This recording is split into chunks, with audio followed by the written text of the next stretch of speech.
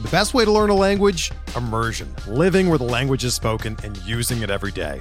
But if that's not in the cards this year, you can still learn a language the second best way, and that's with Babbel. Be a better you in 2024 with Babbel, the science-backed language learning app that actually works. Don't pay hundreds of dollars for private tutors or waste hours on apps that don't really help you speak the language. Babbel's quick 10-minute lessons are handcrafted by over 200 language experts and help you start speaking a new language in as little as 3 weeks. Babbel's designed by real people for real conversations, and their tips and tools are approachable, accessible, rooted in real-life situations, and delivered with conversation-based teaching, so you're ready to practice what you've learned in the real world. Here's a special limited-time deal for our listeners. Right now, get up to 60% off your Babbel subscription at babbel.com/Blue Wire. That's 60% off at babbel.com/Blue Wire, spelled BABBEL.com/Blue Wire. Rules and restrictions apply.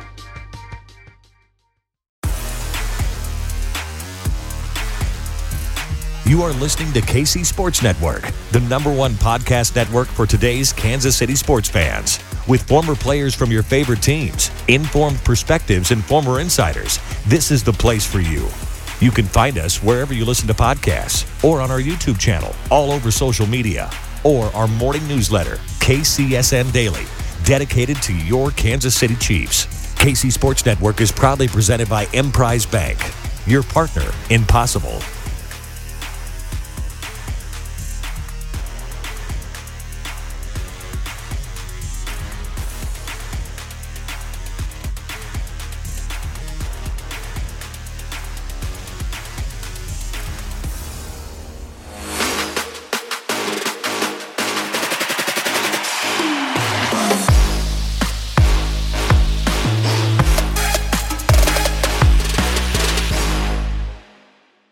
What's up, y'all? This is One Royal Way here on Kansas City Sports Network. My name is Joel Penfield. Thank you so much for tuning into this episode. Joining me tonight is Jared Perkins from Prospects Live, Major League University, and Royals Farm Report, one of our main writers over there. How's it going, Jared? Good. How are you doing? I did a lot of college baseball coverage, so I got a little bit of distraction from the Royals, but ready to get back. I was locked into regionals in the Women's College World Series over the last week, so that's been my focus. Obviously, still paid attention to the Big League Club for the purposes of this show, but I had to take a break from watching a team that's 18-37 at this point. I'm not going to put myself through that day in, day out. Good for your mental health. Yeah, speaking of that, so you're a two-time guest on the show. The last time we had you on, it was you, me, and Austin Byler from Major League University, the founder of the organization. We had a conversation about baseball and mental health and all of that. That is one of my favorite episodes I've ever recorded of the hundreds of podcast episodes that I've ever done. Tuck, if you wouldn't mind putting that episode and linking it in the description. If you haven't listened to that yet, please do. It was an incredible conversation, and hope that we can get that done for you guys, and hopefully you guys were able to listen to it if you haven't heard it already. This show also is brought to you by Kansas City Strength and Conditioning, as always, and we'll hear a quick word from them here in just a moment. From the beginning, we knew right away that we wanted to do strength conditioning and a throwing program for the baseball and softball community. It wasn't something we were trying to back into or all of a sudden learn. We knew we were really good at coaching these skills from the get-go, and the fact that we're in the same business and the employees are all on the same page, we can write a program based off of what a kid needs, not just getting him stronger or faster from a general sense. It's what does this kid need? On the pitching end, we can say, hey, this kid needs such and such. He needs to do this or that better. A lot of times it turns out it's not something that needs to be fixed in the baseball cage or on the throwing mound. It actually needs to be fixed in the weight room.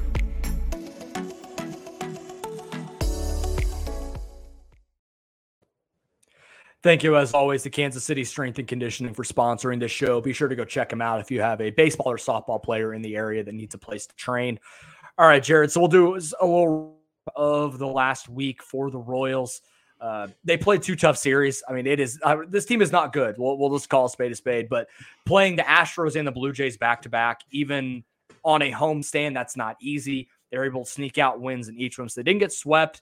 So if we want to try and find any sort of positivity, I think there's that. 6-0 win on the Saturday game against Houston, and then 8-4 win in the day game getaway day Wednesday at Kauffman Stadium on Wednesday against the Blue Jays. So what were some of your overall thoughts from anything that you saw over the last week, if you were able to see much? I know you were locked into the College Park Regional there out in Maryland, but what have you thought about the last week for the Royals? Yeah, I think the 2 wins that they got, at least, it was nice to see Chris Bubic come back up to the big leagues, bounce back, throw 5 innings, no runs, 3 walks. So it was good to see him come back up and have flash some of his dominance as he's had before. And same thing with Brady Singer. He struggled a little bit, gave up 3 earned, 8 hits against the Blue Jays, but that's a high-powered Blue Jays offense. So you can't really fault him there for giving up 3 earned. That lineup's just absolutely loaded. But there's some positivities seeing these arms come back up from AAA, starting to show them flash some dominance that they didn't necessarily have at the beginning of the year. So you kind of hold your breath and hope that keeps rolling.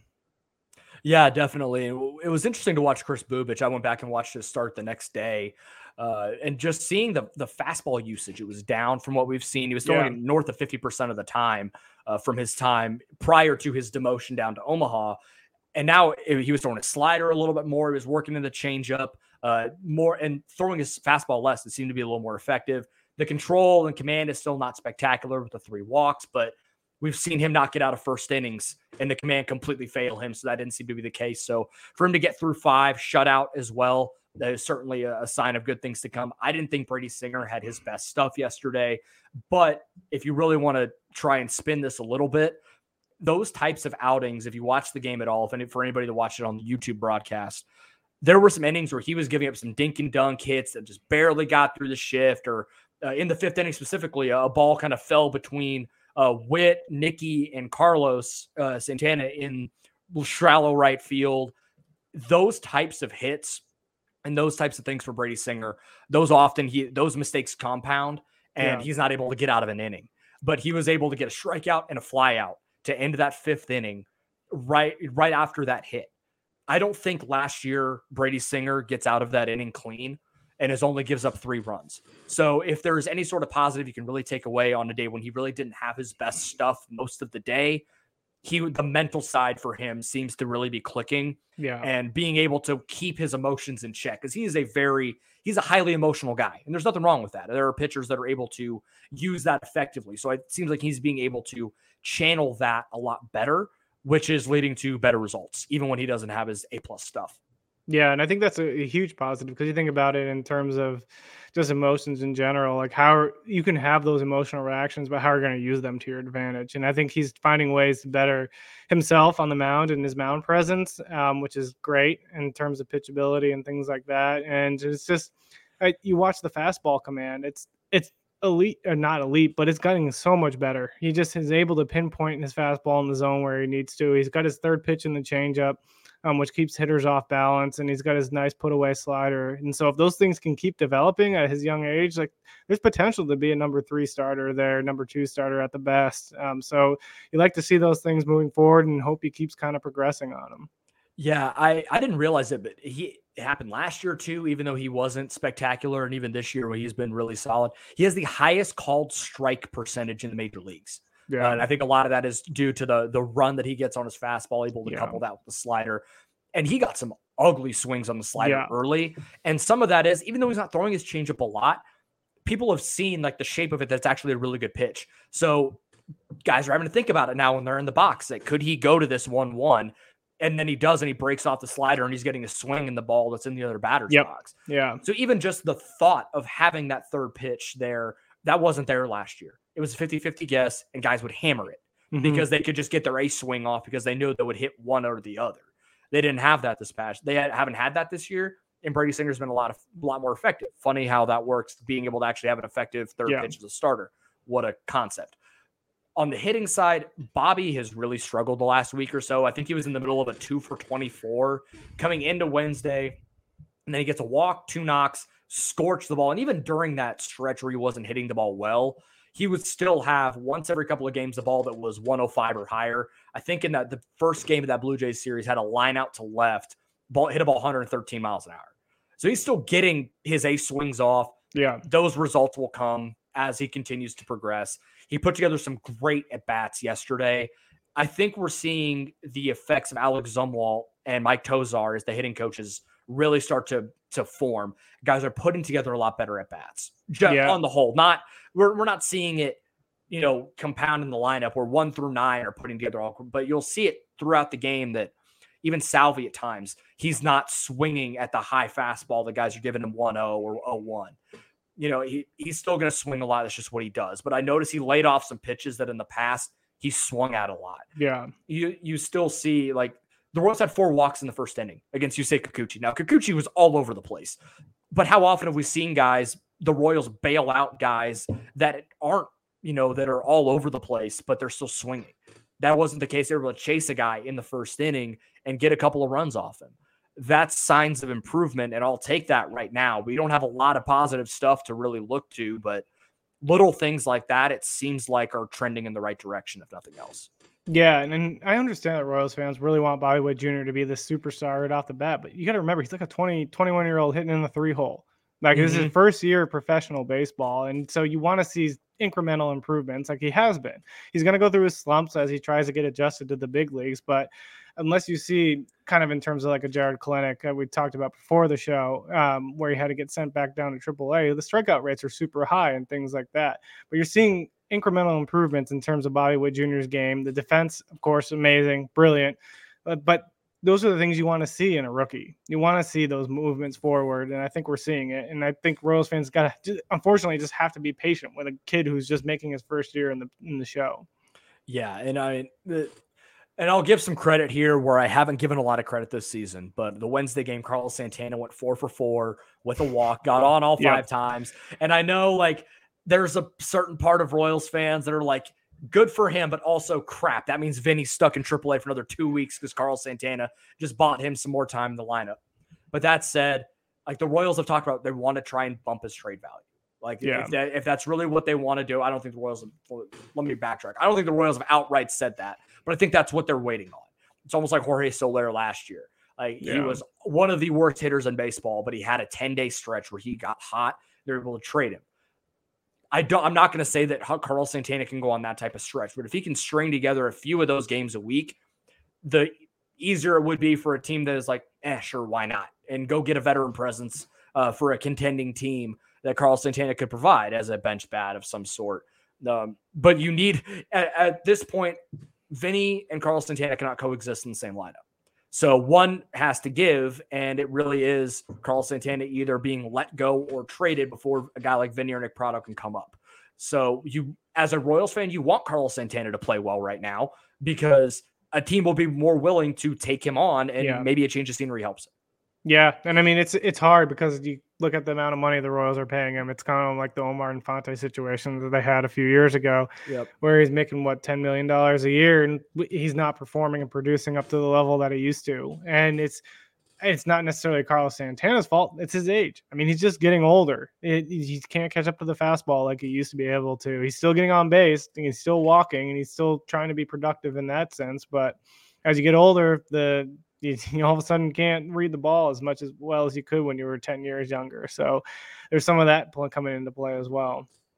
Certainly. And I mean, it is really tough watching this team at times. I mean, the first 2 games of the Blue Jays series, it felt like there was no life at all. I'm not going to say that they quit on, Mike Matheny and the organization, but it was hard to watch. So it was good to see them find a way to get out of that series with a win and put up a lot of runs against a solid team that I think is going to be in October. I was really high on the Blue Jays coming into the season, and really and also on that Saturday game to get no damage out of Vlad. I think that was a big deal because he hit a couple of bombs early in the series. So adjustments all around, at least there's going to be a ton of growing pains. Yeah. We're going to watch a lot of bad baseball. So I understand that you're probably listening to this thinking I'm grasping at straws, but I don't need to come on here for 4 months and just trash the team and feel terrible about where we're at. Like, it's just not worth it. Now they're playing the Orioles. They're the first game of 4-gamer as we're recording right now. I hate that at this point we're just like, just split, please. Yeah. And it feels like even that isn't an easy ask. But already down 1-0. So that helps. The fact that that's kind of where we're at this season. If the Royals get a split with the Baltimore Orioles, I'm feeling really good going into next Monday. The Baltimore Orioles are throwing out Jordan Lyles right now. So that's where you're going to think about. He's still in the league? Yeah, he's there. He's hanging around. Oh boy. But at least Chris Bubik's on the mound. He seems to be throwing pretty well coming into the third. But you never thought when we started the season that we'd be just wishing for a split with the Baltimore Orioles. But here we are, and hey, you just gotta hope for the best. I mean, I remember last year coming out of the All-Star break and the Royals were not playing great, but we thought, oh, they get the Orioles right out. Perfect. And they got swept. Yeah. So it would not shock me if they still managed to lose 3 out of 4 at home in this one. But if they can get a split, at least that gets them to 20 wins on the year, the beginning of June. Progress. Right. It's something, man. We got to take our W's where we can get them. They're on pace for 100 losses, over 100 losses. So any win at this point is just, we're all feeling good. Royals fans really want the young guys to come up. I do. Alex does. Josh does. You do. And there's so many of them that it feels like we have, and kind of the argument is, well, where are you going to put all of them? And I think there's a great place to put all, I think there are certainly ways you could do it. And a lot of it is going to come when roster moves are made. Like, I think eventually when either Carlos Santana is let go or traded, then there's a spot. When Ryan O'Hearn, who hasn't played in, I think, like a week, is eventually let go, then you have an opportunity. When Andrew Benintendi should get traded because he's playing really well, there's an opportunity there. I think there's going to be a time later this year where they're going to have Prado and Vinny up at the same time. You're going to have Prado in left with Isbell and, I don't know, pick a right fielder. You got maybe Olivares if he's healthy. Yeah, maybe Olivares if he's healthy. But even then, you could put MJ out there. He's played out there and he's been serviceable. You still have, at third base, you could throw Bobby. You could throw Bobby at third if you want to put him there. You got Nicky. You can put Whit Merrifield at second if you want to keep the stupid consecutive game streak going. Salvi behind the plate and Vinny at first base. And that would, I think, get at least fans go, that it may not be the greatest lineup on the planet.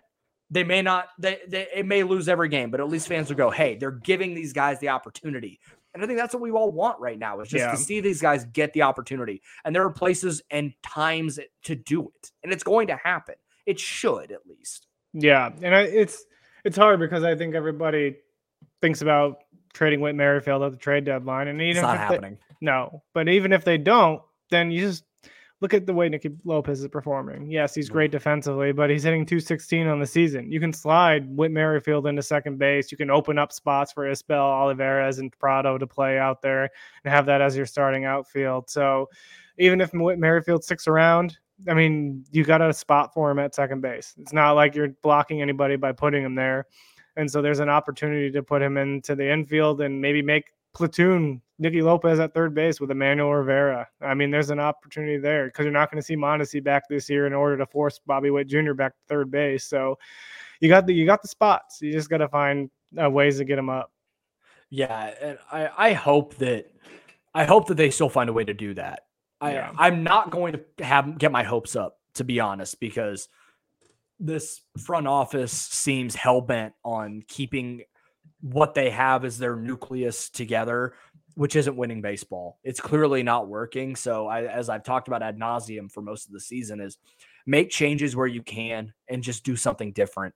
And maybe it'll lead to more wins. Yeah. I have contended all year the best Royals team this year is getting all of the young guys up and putting them in the lineup because they are better than some of the veterans you've been running out there all season and for the last 2 years.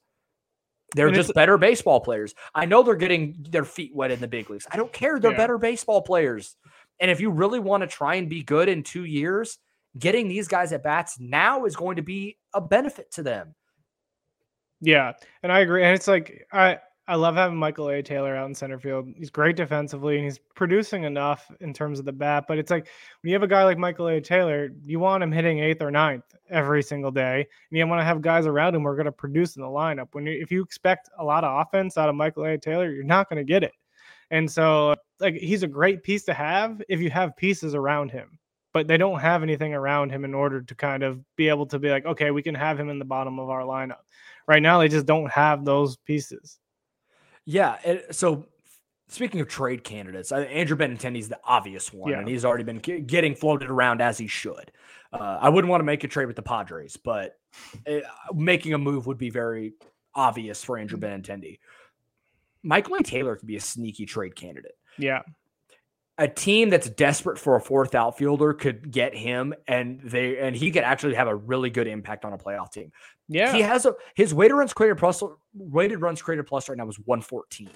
And that's after coming off the COVID IL. He has hit the ball really, really well. Mm-hmm. And Royals had a game earlier this week where they had 2 hits. He was both of them. And they also had a walk, and he was the only walk. He was the only dude that got on base. He's putting together solid at bats.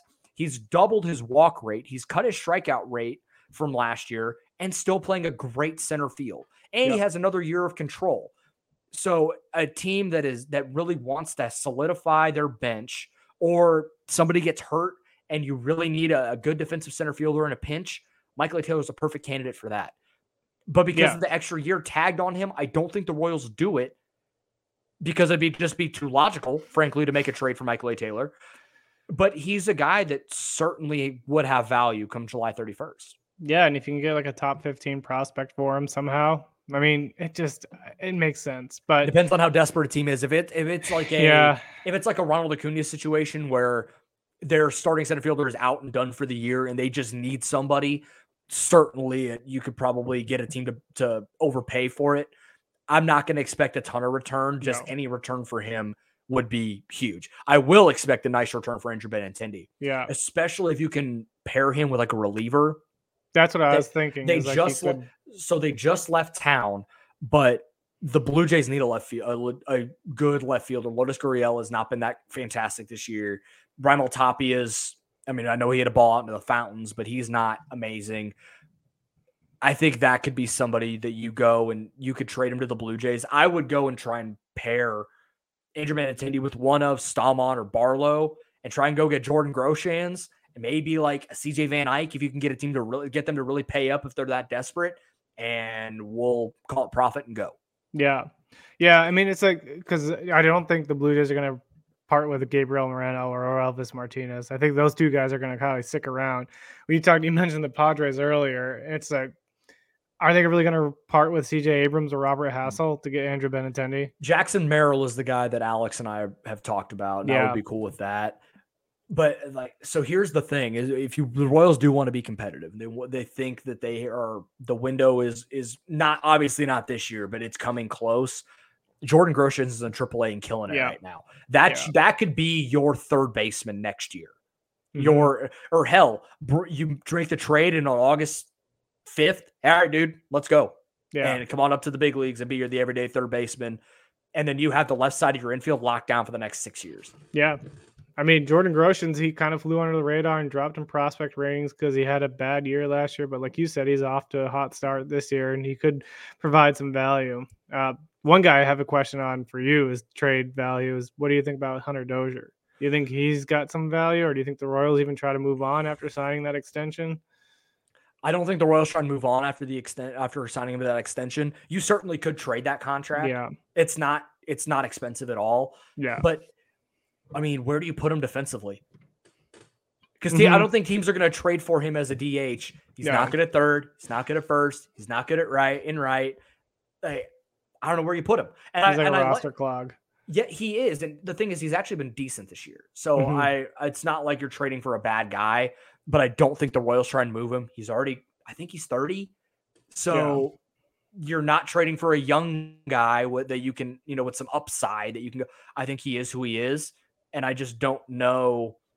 I don't know what value he would have outside the Royals. It's kind of the same thing with Whit Merrifield. Yeah. I think the Royals value both of those guys more than other teams value them. Yeah. Yeah. You're not going to get the type of prospect haul back that the Royals would want. So I don't think that move would ever happen. Yeah, because you think about the times that talked about trading Whit Merrifield in the past, the ask was super high. And that's why a lot of teams were just like, no, we're not even going to meet it. The Mariners was in his peak. The Mariners really wanted him at the deadline last year, but the Royals asked for the moon, and I could probably think of the guys that they asked for. It wasn't George Kirby. They probably asked for Kirby. I bet they asked for what's the guy's name? Not Austin Shenton. There's another outfielder. I can't think of his name, but not Julio Rodriguez. Not Julio. Kid played at A&M. Oh, Zach Deloach. Yes, Deloach. That's it. Yeah.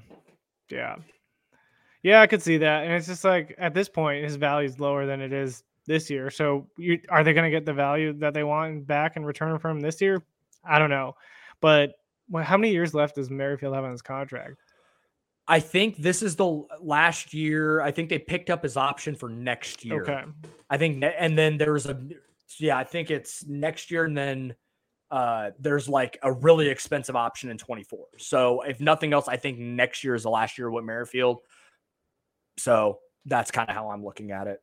I feel like a team would be easily interested in taking on Merrifield for a playoff run, but that might be, I know he struggled to begin the year, but he's really turned it around in the last few games. And so it's just like, I feel like there's enough talent there that some team would be like, but will the Royals actually part with it? I hope that the thing is, just for Whit Merrifield's sake, and he's been one of my favorite players in the organization since he came up. There is something to the Bobby Witt Juniors of the world that can just wake up, roll out of bed, and rake. Yeah. There is something to the guys like Whit Merrifield who have to grind for every at-bat and every opportunity to make it to the big leagues and take 6 years in the minors as a college senior to get up and have his opportunity and then turn himself into an all-star. Like those are the types of dudes that I, as a baseball fan and like romantic of the game, that I have a lot of respect for. Yeah. And some of my favorite players ever are guys like that. But I want him to go and play playoff baseball before his career is over. Yeah, and so that'd be awesome. I mean, he's been on horrendous baseball teams his entire career. Mm-hmm. Because by the time he had really solidified himself as a dude in the big leagues, it was 2018 and the Royals were losing 100 games. Yeah. So I want him to go and have one last opportunity before he's out of his prime, which he's already getting out of because he's 33. I want to see that happen. Yeah. I don't think it'll happen, but I want to see it happen just for him, for his sake. We're driven by the search for better. But when it comes to hiring, the best way to search for a candidate isn't to search at all. Don't search, match with Indeed. Indeed is your matching and hiring platform with over 350 million global monthly visitors, according to Indeed data, and a matching engine that helps you find quality candidates fast. Ditch the busy work. Use Indeed for scheduling, screening, and messaging so you can connect with candidates faster. Leveraging over 140 million qualifications and preferences every day, Indeed's matching engine is constantly learning from your preferences, so the more you use Indeed, the better it gets. Join more than 3.5 million businesses worldwide that use Indeed to hire great talent fast. And listeners of this show will get a $75 sponsored job credit to get your jobs more visibility at Indeed.com/Blue Wire. Just go to Indeed.com/Blue Wire right now and support our show by saying that you heard about Indeed on this podcast. That's Indeed.com/Blue Wire. Terms and conditions apply. Need to hire? You need Indeed. Another day is here, and you're ready for it. What to wear? Check. Breakfast, lunch, and dinner? Check. Planning for what's next and how to save for it? That's where Bank of America can help. For your financial to-dos, Bank of America has experts ready to help get you closer to your goals. Get started at one of our local financial centers or 24/7 in our mobile banking app. Find a location near you at bankofamerica.com/talktous. What would you like the power to do? Mobile banking requires downloading the app and is only available for select devices. Message and data rates may apply. Bank of America NA, member FDIC. I'd cheer for that team, whatever he went to, and hope that they would pull it off. Exactly. Just so he gets a taste of it. Yeah. If nothing else, right? I don't know what team would want him. I don't know what team has a hole where he can go and fit, but yeah, could be something fun to follow. All right, so on the back half of this episode, Jared works for Prospects Live, so we're going to talk a lot about the MLB draft, which is coming up in about a month or so, and just kind of start to get you guys prepped for it a little bit. On this side, we're going to hammer it a ton on Royals Farm Report, but wanted to talk about it on this show as well.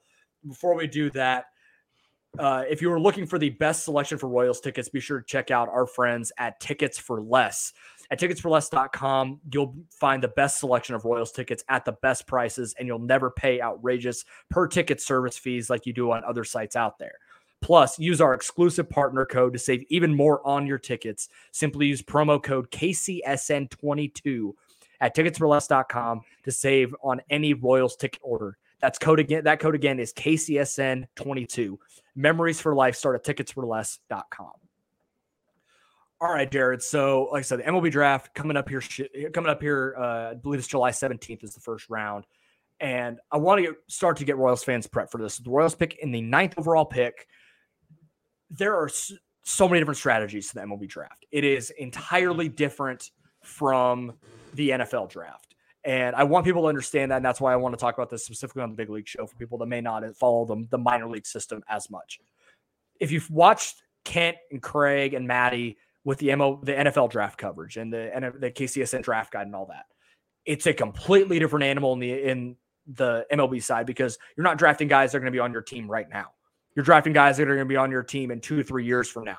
You're not necessarily drafting for need. You're drafting the best player available, or the best player available at the value. There's so many different ways to it that I hope that I can kind of hammer this home.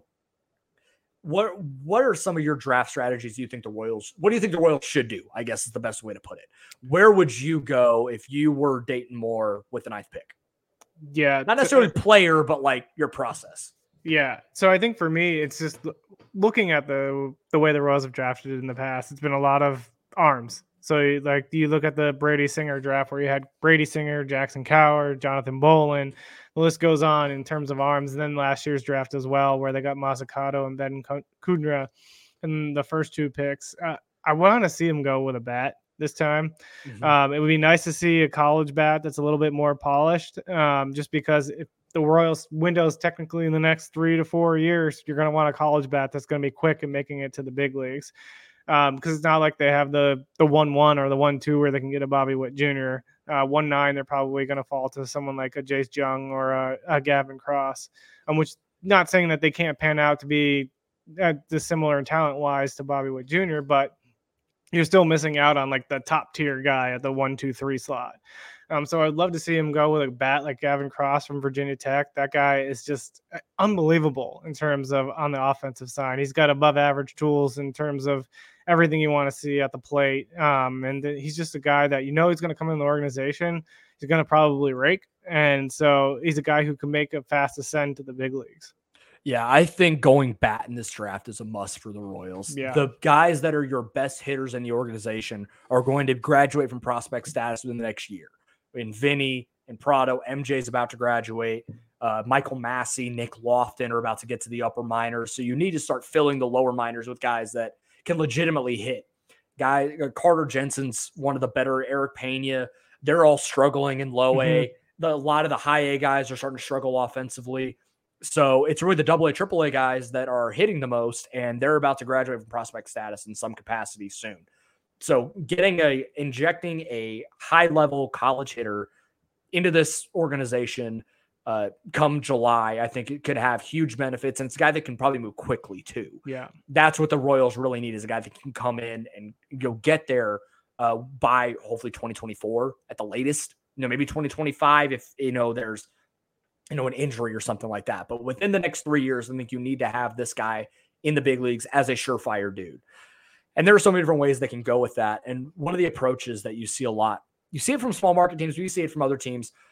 And this is where the MLB draft differs from the NFL draft. So for people that don't know, and I hope I explained this as correctly as I possibly can, and please correct me if I'm wrong, but every team has the same amount of money that they can spend on their first 10 picks. Is it first 8 or 10 since they moved the draft down?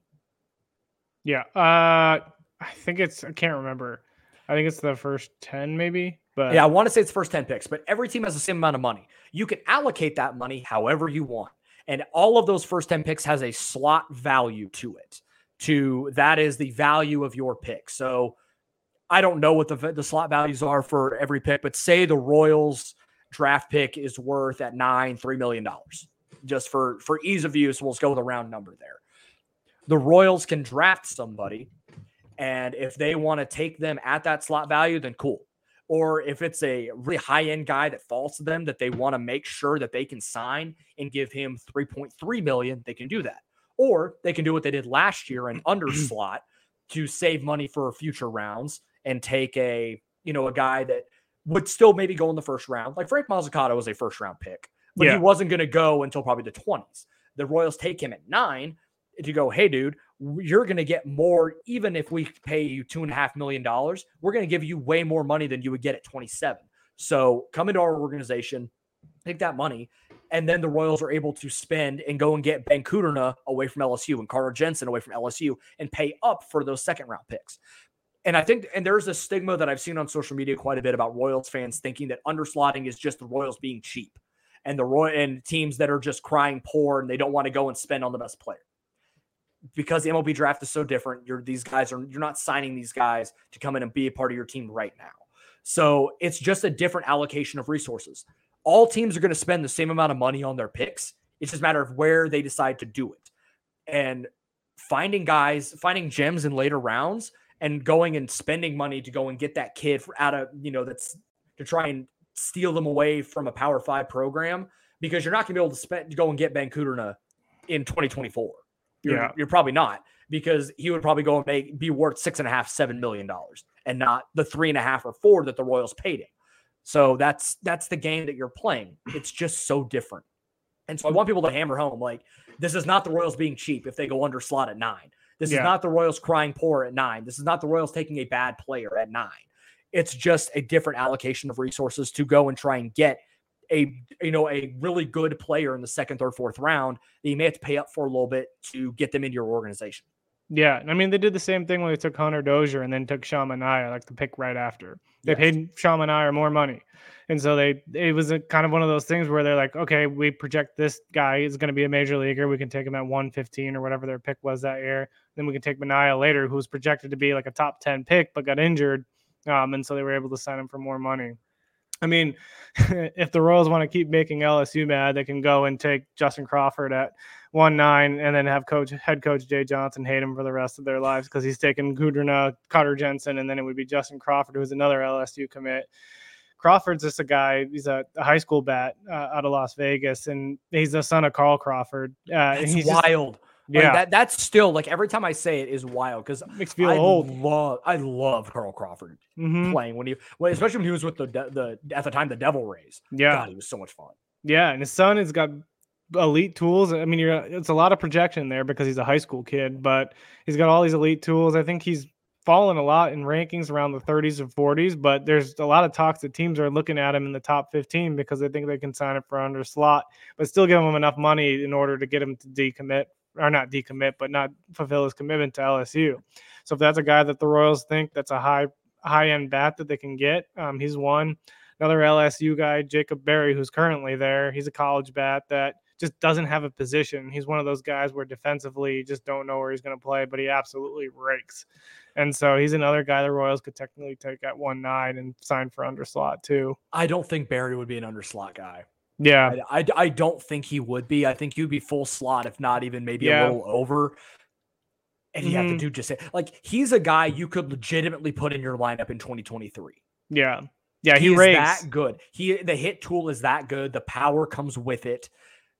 He is, like a liability defensively. I'll just call a spade. Like, they've tried putting him at 3rd. Like, it's almost like Hunter Dozier in a way.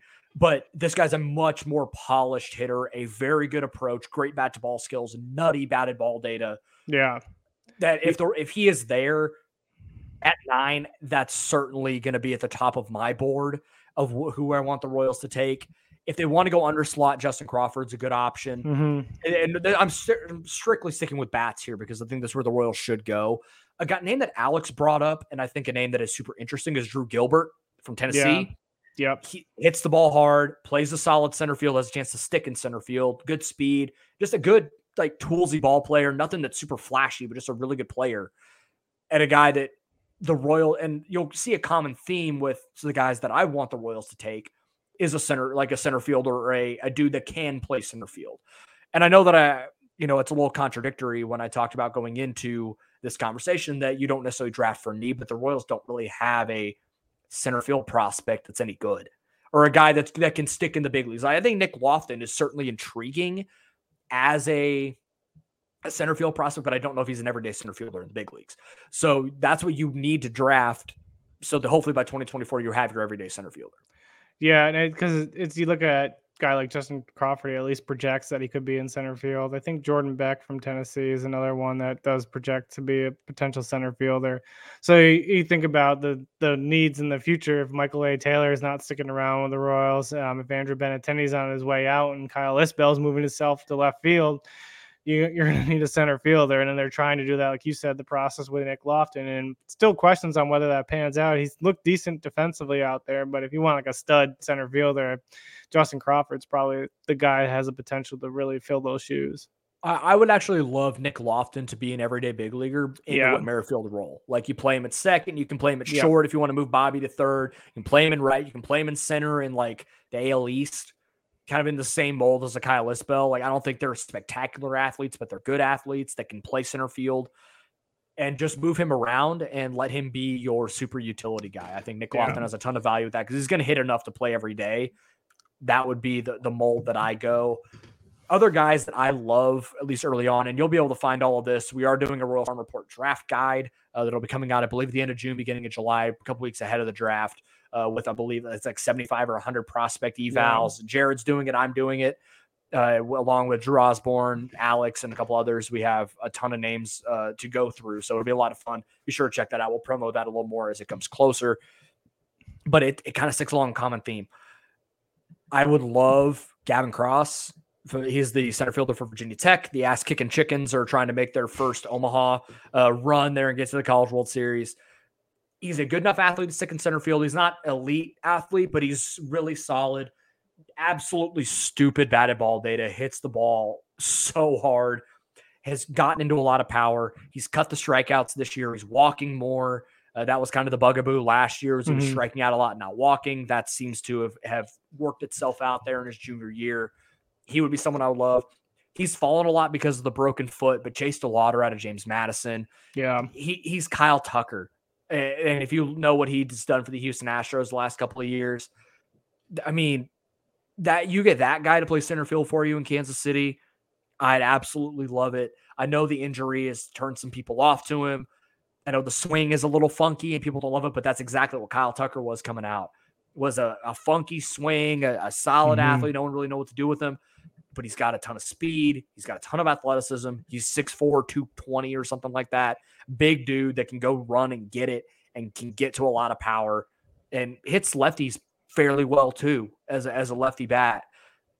Another guy that we talked a little bit about on Royals Farm Report with Ben Badler, Alex and Josh talking about Cam Collier out of Triple Junior College, who should have been going to his high school prom, but instead graduated early, reclassified, went to junior college, and I believe he hasn't even turned 18 yet. And now he, after a great year at Chipola Junior College, is tearing up the Cape Cod League. If you like the mold that we talked about with him is Ben Badler said Rafael Devers, and I about fell out of my chair, but like a Mike Moustakas. Yeah, I think is for Royals fans, like that's the type of dude you're getting in Cam Collier with a little more hit and not as much strikeout. It's the same type of solid defender at third, nothing flashy, but just good, bigger body third baseman that can hold it down, get to a lot of power with a solid hit tool. If he is there at 9, even if you still have Jace Young or a Gavin Cross, I would probably go with Cam Collier, to be honest. Yeah, and it's hard because it's like you have to hope these guys fall to you at 1-9. So it's like great to talk about Jace Young and Gavin Cross, but are those two guys going to fall? I think there could be a better chance that Cam Collier falls there and you could take the risk. But like you said, what he's doing in the Cape now, he's probably rising his draft stock. So you're just wondering if he's even going to make it down to you at 1-9. I think, what was it? The Prospects Live mock had him at 7, I believe, in the last one. Yeah, so that would be him falling just a little bit. Jace Young is a dude that I think might still be there at 9. I know the hit tool is dumb and his, the pedigree from his brother. He's a second base only. So I think that even though the hit tool's there, I think that will turn the Royals off because they value speed and defense, and he's not going to provide that. I think that's my only thing with Jacob Berry as well is, yes, the bat is fantastic, but because the Royals value defense, I don't know if that'll be the guy. Yeah. And sorry, go ahead. I was going to say, I know the Royals I know Prospects Live projected Jacob Berry at 9 to the Royals. Because like you said, though, the defensive issues, I think might shy them away from taking him. They gets them the comp as another Billy Butler. So it's just like, yeah, great. He's going to mash, but where are you going to play him? Yeah, that's the biggest thing. But God, that bat in the lineup would be dumb. And you pair him with Bobby. You get that young of a lineup with Bobby and MJ and Kyle and Nick and Vinny all in the lineup. Like, you got some dudes that are just gonna rake. And I mean, that's your 2, 3, 4, 5, 6 right there. Yep. Yeah, and it's like I guess the positive about the 1-9 pick is there's a lot of options that are probably going to be out there. Yes. So, I mean, if you see Cross or Jung go off the board before 1-9, and you see maybe Collier go off the board before 1-9, there's still options out there that could potentially be really good for them. Yes, this is a very top-heavy draft when it comes to prep guys. Like the first 3 of the first 4 picks, or hell, the first 4 picks could all be prep guys in Jackson Holiday, Drew Jones, Elijah Green, and Tamar Johnson. Yeah. I would not be shocked if those 4 are off the board before a college guy is. Yeah, I think Kevin Parada is probably going to be the first college guy, if I was going to guess, to be going off the board. Yeah. Just because he just absolutely mashes, and it's hard to find a catcher like that's going to do what he does. So I think he will probably be, if anything, the first college guy. Is there anybody you're looking at maybe in that comp round around 35 that intrigues you? I haven't dug down that far. I'm really kind of focusing on the first that first pick, at least for right now, and kind of play the cards where they may after that. Yeah, the comp rounds are a little bit more difficult. I think the Prospects Live had Carson Wisenhunt, who's the left-hander out of ECU, projected to go to them. I mean, the question I have about the entire draft is Kumar Rocker and where he might go. Guy who was potentially going to be a top 15, or was a top 15 pick, I think, believed by the Mets. He was the 9th pick, and he was like surefire 1-1 until about the back half of that junior season for him last year. Yeah, and I believe he's sitting mid-90s now in his first. He hit 99. He was 90. He was 95 to 97. Yeah, and so as a guy like that, does he all of a sudden increase his draft stock because he's thrown 3 innings in an independent league game? So will he fall to maybe that comp pick as well, and do the Royals take a shot at him? But that's going to be a big slot sign if they take him. I don't think the Royals would overslot that far for him, because I think he would probably, if I had to guess, he's probably going to go $2 million over slot. No matter if he ends up falling that far, I would not be shocked if he's out before the first 15 picks. Yeah, I agree. Especially if he maintains the velo for the next month.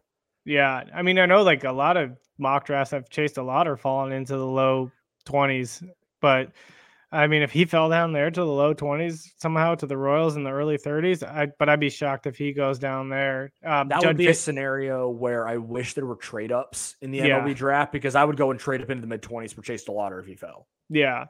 A guy, Judd Fabian from Florida. He strikes out a lot. He's a guy who's mashes, but he definitely does strike out. But he's so good defensively. That's a very good pick. Defensively. Yeah. In center field too. Mm-hmm. And I think the Red Sox took him last draft. So I think there's a lot of projection that the Red Sox might try to take him late. But he's a guy who could potentially follow the Royals down there. So he's another one I'm looking at. The one that Alex brought up in the kind of underslot picks. Yeah. I don't know how to say his last name, but Andrew Dukanich from Indiana, the right-handed pitcher. He's another guy. He's, I think, the best prep pitcher out of Indiana. I think the last 2 were both Royals picks that came out of Indiana as well. So the last best arms out of Indiana were both Royals picks as well. So he's another guy who could potentially go there. The good news is the Royals have a lot of options they can go to in some of these rounds. I'm intrigued by a couple of guys. If Justin Campbell from Oklahoma State, obviously I have some bias there, but he's a guy that would be kind of fun to have in the system. I think he's a surefire big league pitcher, and nothing flashy about what he does, but he uses every bit of his 6'7" frame to get it up there. I think there's still some more velo in there. He's mainly been 90 to 93, but a really good feel for a curveball and a changeup.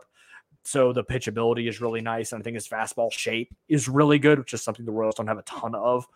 And he makes, even at 90, he makes his fastball like it's 96 because he's 6'7", and his extension has been measured up to like 7'3" when he's pitching. So he gets on a hitter a lot faster. So he's still able to get it at the top of the zone, even without a ton of spin. Is the second round too high for Ivan Melendez? Yeah. I mean, it's could be a little bit. I think about the second round. He's probably projected to go around the 70s. So I don't know what the Royals' second round pick number is, but I think it's a little bit past the 30 pick, right? I know he's like a first base only type. Like I get it, but don't overthink the bat.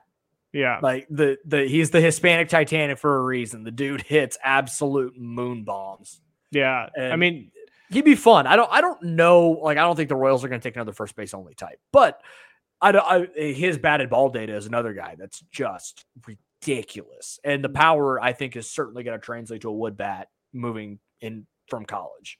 Yeah, and another guy, too, that might be interesting when we think about Virginia Tech and all the bats that they have that rank there is Tanner Scoble, the shortstop that runs out of there. I think he's projected in somewhere in the 60s, but if they wanted to take a guy a little bit higher than that, he's just got a package worth of tools that are compact and on the dirt and at the plate, too. So he's just a guy who's going to be great defensively. He's going to be great offensively.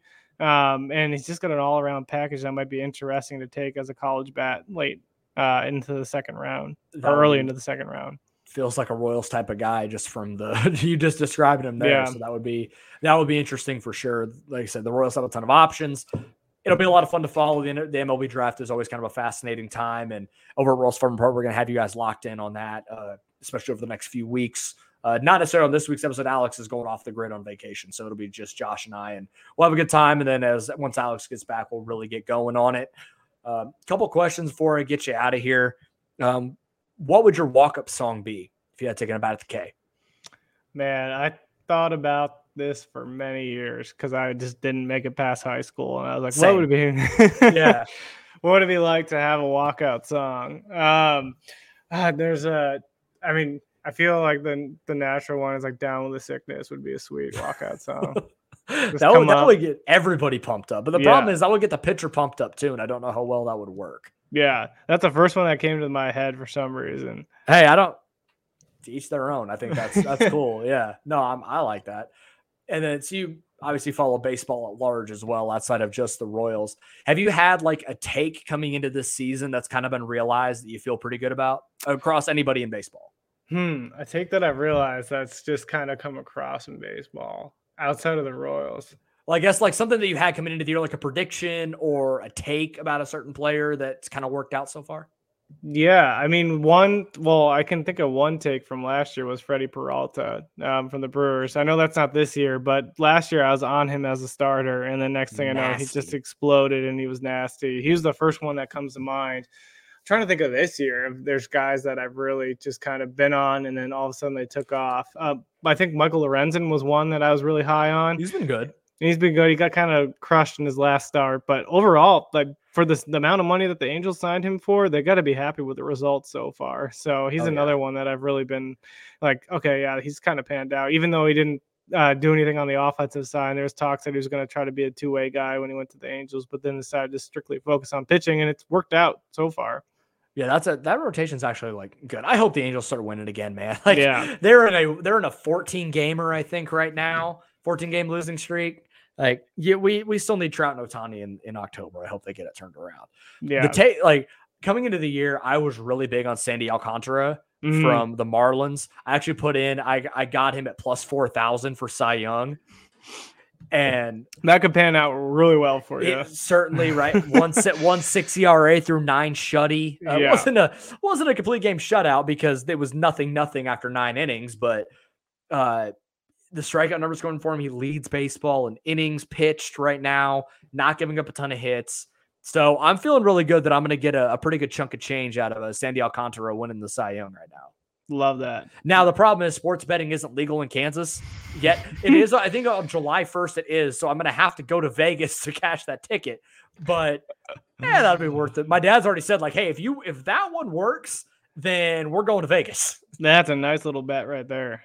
Oh yeah. That was because I just told my folks had gone to Vegas for a little weekend trip. And I was like, hey, I have 3 bets here. Help me out. So I had him put in for Bobby doing rookie of the year.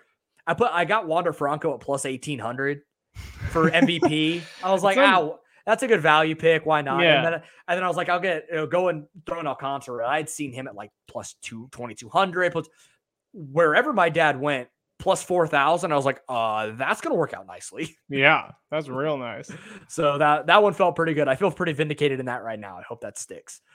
Jared, thank you so much for coming on. Sure to read all of Jared's work over at Major League University, Prospects Live, Royals Farm Report. Does a lot of it. He's as plugged into baseball as anybody I know. So thanks for coming on. We'll do it again soon.